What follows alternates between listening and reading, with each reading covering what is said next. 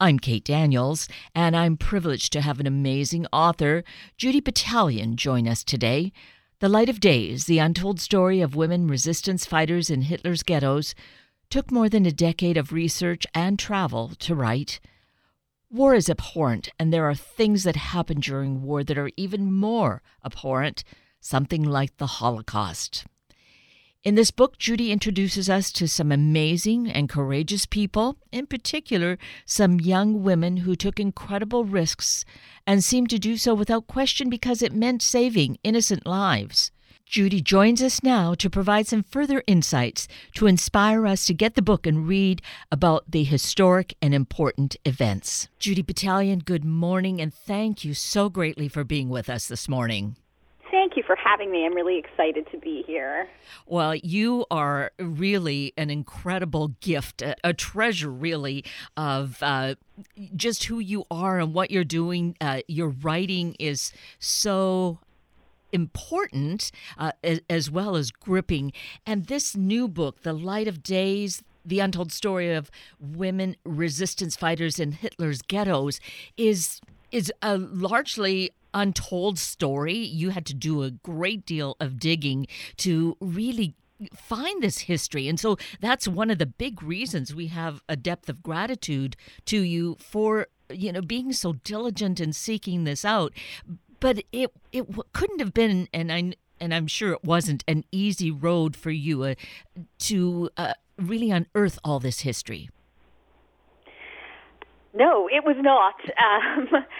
Sure, this project took. I began this project 14 years ago. To put it in context, it took a really long time. This project was challenging intellectually, practically, and emotionally. And I can talk about any of those areas, but for one, I was dealing with very difficult material. I'm creating. In this book, I've created a history out of memoirs, out of testimonies, and I read dozens and dozens and dozens of both incredible but also harrowing first-person testimonies of women in the Holocaust, and that took me a very long time emotionally to do. And so we are dealing with heavy emotional material. And for you, it's very personal because your family roots are there. So that was really part of the impetus, was it not? I am the granddaughter of Holocaust survivors. And I originally came into this project quite serendipitously.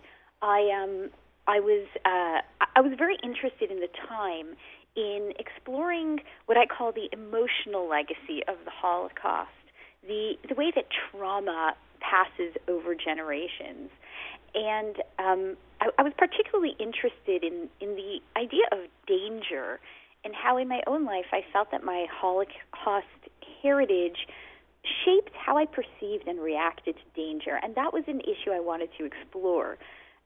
When I was doing some research around this in the British Library and happened to come across this unusual book. It was this old fabric bound with gold lettering. It was an old book, and it was also in Yiddish. It was called Frauen in die Ghettos, Women in the Ghettos. And I was intrigued by this. I always say even more unusual than the book is the fact that I speak Yiddish. I read and understand Yiddish. So I started flipping through this object and came across something totally unexpected. It was not at all what I had been researching, but this was a book listing dozens and dozens of young Jewish women in the ghettos who participated in organized resistance against the Nazis. With photos and little bios and some obituaries and some testimony. And this was simply like nothing I'd ever heard. So I knew right away that this was a story that was important to tell, though it was not at all what I had set out looking for. And the story, this is a really important subject, the trauma passing over generations. certainly the Jewish people can feel this. I think that there might be a parallel with what Black people in America feel. And I'm sure I'm just glossing over then other cultures. But here, by addressing, really looking this in the face, Judy, do you feel that there was a healing that's gone on, that maybe there's a way that it will not be passed down in such a way to your children? Well, that's a great question, and I think that I can answer that by saying when I went into this project really looking to solve the own my own extreme anxiety, my own difficulty thinking around danger. Everything feels very dangerous to me, and I think I've come out of it looking at not only how trauma passes through generations and perhaps difficulties, but also strength. These stories are ones of such courage and daring and passion and compassion. And I think I've come out of it learning that as much as trauma passes through generations, strength does too. And I feel so proud of my legacy, and I'm hoping I can focus my thinking a little bit on the positive too. Well, and that all of that makes such perfect sense. So thank you for being that open and forthcoming with that. Now, focusing on some of these women. Courage, well, it's beyond imagination how courageous they were. And they were so young. Maybe I wondered whether that played into it. They didn't even think about, any other repercussions. It's like, I just have to do this. But there were other fearful people. But their courage, wasn't that just almost breath-stopping?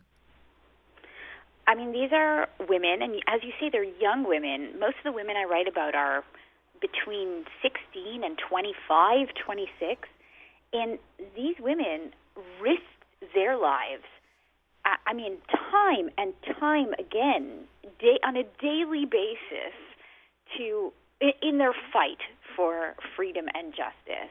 They were young Jewish women who dressed up and often pretended to be Christian girls. These are many of the women I write about, and at the risk, if a Jew left the ghetto, they would be killed. And these women constantly slipped in and out of the ghettos, passing as Christians, trying to help Jews, connecting communities, sharing information, bringing news to Jews that had no newspapers, no radios. They were bringing medical supplies, fake IDs, money, underground bulletins that they would braid into their hair. Then they also were helping to arm the underground. It was often young Jewish women who were leaving the ghettos to meet with weapons dealers and buy weapons from them, hiding them in handbags, taping them to their torsos, explosives in their clothes, ammunition, bullets, and they would bring these back to the ghettos. And they also did a lot of rescue work where they helped take Jews out of ghettos and slave labor camps and find them hiding spots either in cities or in the forest. It's really so beyond comprehension in a way. So the story, for you to bring it to print, and we'll talk a bit later about it coming to the screen as well, but to bring this to light is really something we need to know. And thank you for doing that. Oh, thank you. So it was definitely quite a labor, and you said it took, 14 years to write? The project started 14 years ago. It was about, I didn't work on it full time over that entire time, but I worked on it over about 12 years. Yeah. Well, and you probably needed the breaks because it's so intense. Yes, it was so intense. As I said, it was difficult intellectually and emotionally. It was so intense. It was also very difficult practically. I was working on a project that involved many languages, many countries. It required travel and translations. That's what took a lot of time as well. Mm-hmm. And you, in terms of travel, you met with the families of some of these very strong, courageous women. I did. I met with about 20 families. And what was that experience like? You actually traveled to Israel for that. I did. I traveled to Israel. I also met with families in North America, Canada, and the U.S. as well. I mean, that was. I should explain to your listeners that the last section of the book actually takes place after the war. The book is in 4 parts, and in that 4th part, I was so as we began this conversation with, I was so interested in how these women continued surviving. For the ones who did survive, how did they experience the trauma that they experienced, as well as the drama that they lived, the dramatic events that the efforts they did, the things they did in the underground. How did they do all that and then go on after the war? These women were so young. They were alone. They had no family, no home. They were refugees in new countries, and I was extremely interested in how they continued surviving, how they had families, what they were like after the war. So speaking to these families both helped me understand first that initial question of how what happened to them and their families after the war, and also really helped me to understand their personalities. I got glimpses into the nuances of their personalities, what they liked, what they didn't like, what they filled their days and their lives with. So it was very exciting. It was frightening at first, but also very exciting. And how did they react to your contacting them and wanting to meet and to tell the story? For the most part, families were so happy that I was writing this story. Most of them knew a little bit about their mothers or grandmothers. Some of them knew quite a bit. And most of them felt actually quite upset that they hadn't received recognition, that the story hadn't been told widely.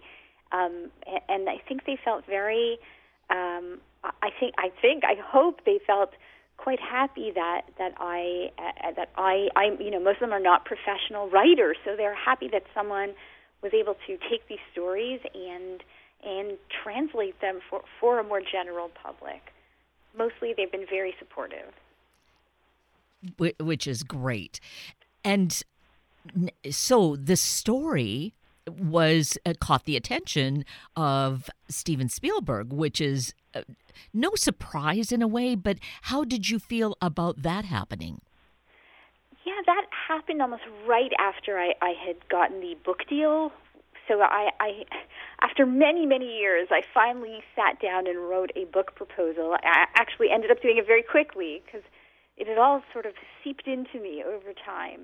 And then it was all quite quick. There was interest in the book, interest in the movie option, all like within a couple of weeks. So it was very exciting to think that this story that I had lived with in my head for a long time also had appeal outside that. Yes, absolutely. And it's no surprise, I guess, really, when you've been living with it and it's been kind of, percolating within you, that finally when you decide to get it down on paper, the book proposal, that it would actually come together because it had formulated itself probably a lot by then. Yeah, some of the benefits of it being so difficult and taking me so long was that it sort of it came together naturally in a sense. Yes. And your family, because the roots are there, you share that too. How have they responded to all of your research and having created this book? I think they're very pleased. Good. I mean, this book is not about my family. No. Which I think they're relieved about, because before I wrote a lot of memoir about them, so this is a pleasant break from that. I think they've been very, I know my father's repeatedly said he grew up with this, this myth that Jews were so passive in the war, and which I think is quite common, and he feels very happy that my story is helping to dissolve that myth. And that's an interesting insight, that he grew up thinking that. So that, even all these decades later, he feels some healing from that, and some compassion, I suppose. Yes. Yeah. Yes, I think so. So that's great from a male perspective, seeing this truth come out about the women, because often it's the men who are on the front lines, and they're doing all the brave things, but to find that it was these women who were able to do these incredible things to save so many people. Well, I should say men were part of the resistance as well. It was not only women, but because for certain reasons, which I can describe in a moment, it was easier for women to do certain roles. It was easier for women to leave the ghettos. It was easier for women to pass as Christian. And this is because, for one, women were not circumcised, so they didn't have a physical marker of their Jewishness on their body. Women also, in the 1930s, education was mandatory for boys and girls in Poland. But in many Jewish families, they sent their sons to Jewish schools and their daughters to public Polish schools. This was usually to save money. They couldn't afford tuitions for everyone. But because of this, Jewish women in the 1930s, Jewish girls, learned. They had many Christian friends. They learned about Catholic habit and mannerism, and even prayers. And important, they learned how to speak Polish like a Pole, they always say, without the creaky Yiddish accent. And because of this, women were better able to pass. And so they took on these particular roles where they were leaving the ghetto to do underground work.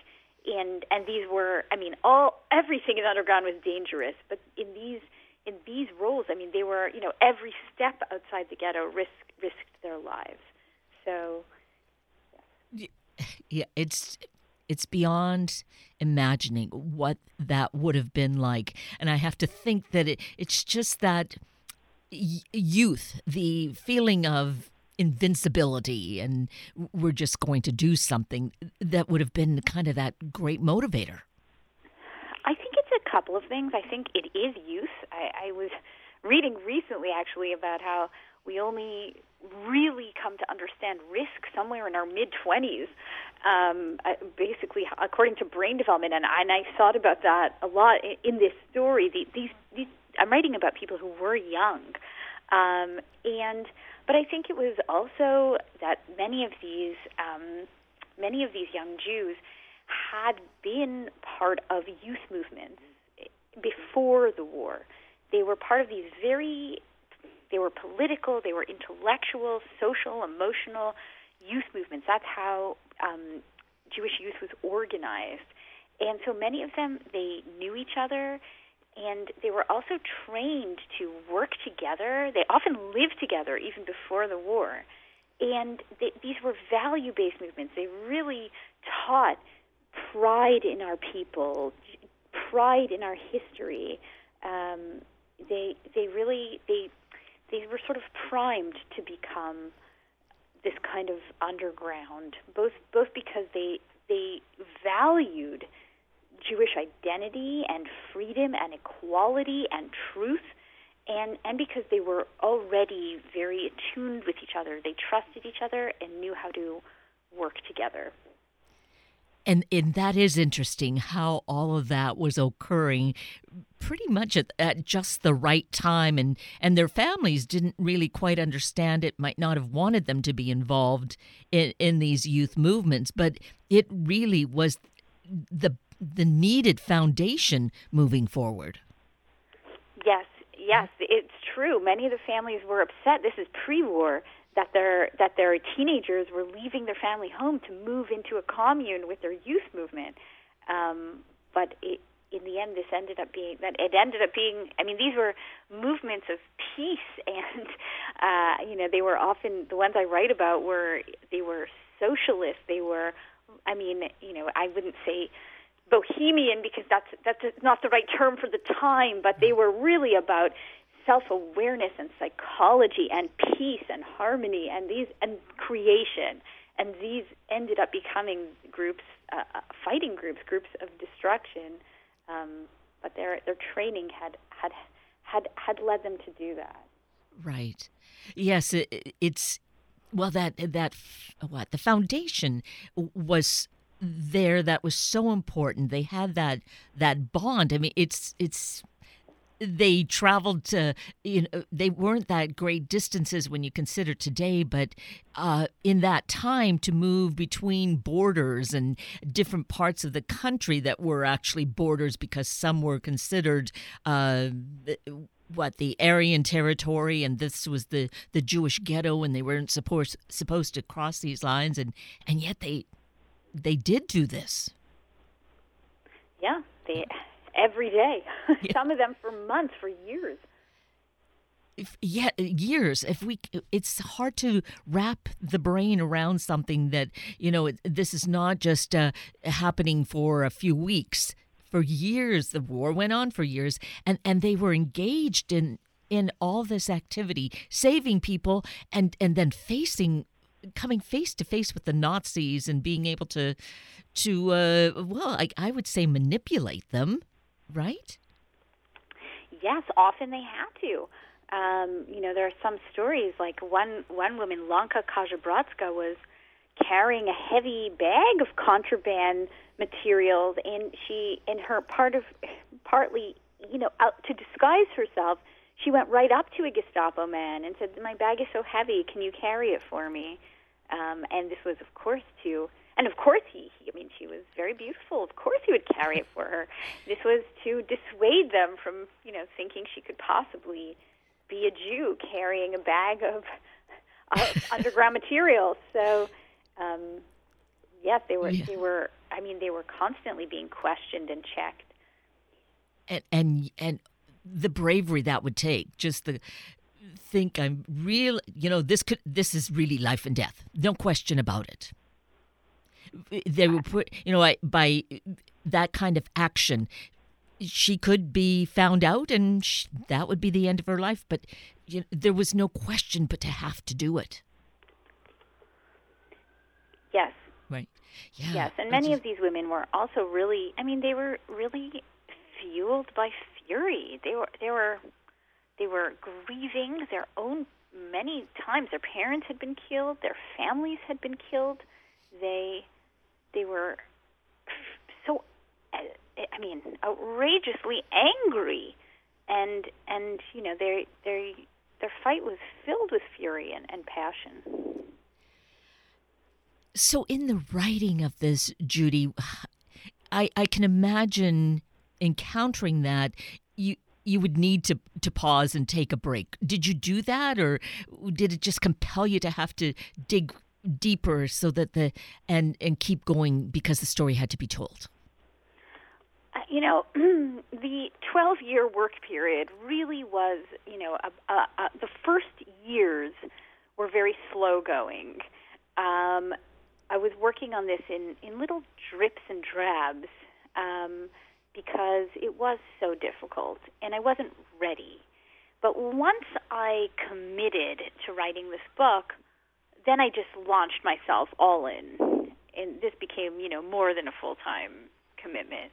And then I just had to do it. Mm.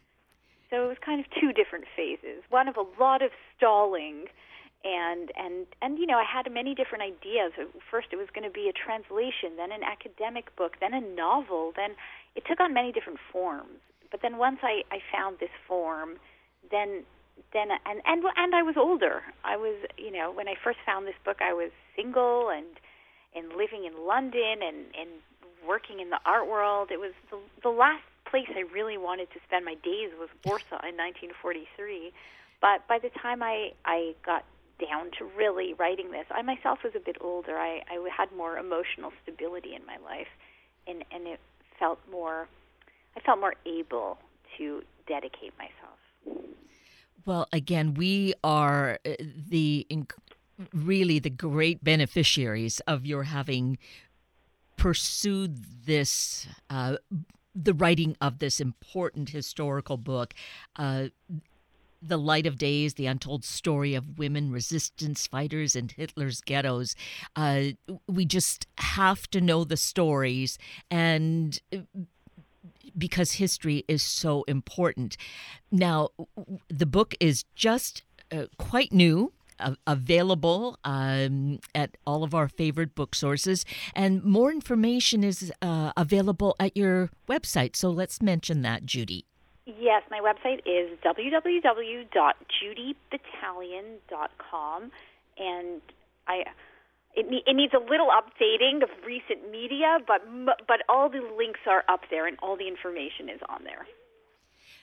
And just keep checking back because things are always in flux. Constantly updating. There's been so much news. It's really exciting. I can't keep up. And so in terms of updating, what is the status on this coming to film? Well, right now they have commissioned a screenplay, and I am co-writing that screenplay. So we're still in very early stages.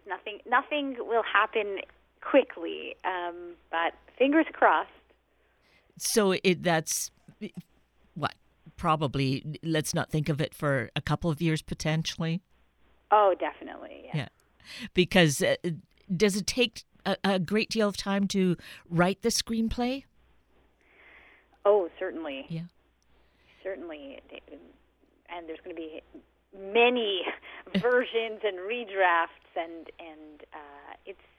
it's quite a different project from writing a book. Now, you're involved with it, so you are able to make sure that the facts and all the authenticity of the stories of what happened is maintained. I hope so. We'll see. I guess that just, it comes. Maybe in a couple of years or when the movie comes, then we have another conversation about that whole process.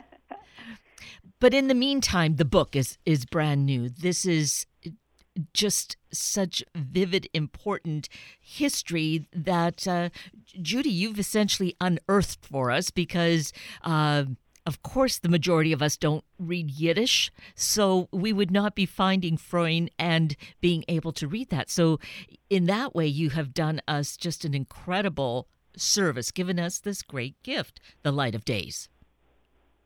Well, thank you. I'm very moved by your interest and by readers' interest. Thank you. Well, you're welcome. I can't say or stress strongly enough how critically important it is for us to just know this history, to just be aware and to just really learn and find ways that we can be or imitate some of the heroic actions of the incredible women in these pages of The Light of Days. I do hope it inspires people in their own fights today for freedom and for fairness. Yes, all of that. Well, Judy Battalion, you are an incredible woman, just so courageous and so talented to be able to do all the interpretation of this early story so that we could have this current historical book in our hands. So many thanks for the work that you've put into it, and thank you so greatly for being with us today. Thank you so much for having me.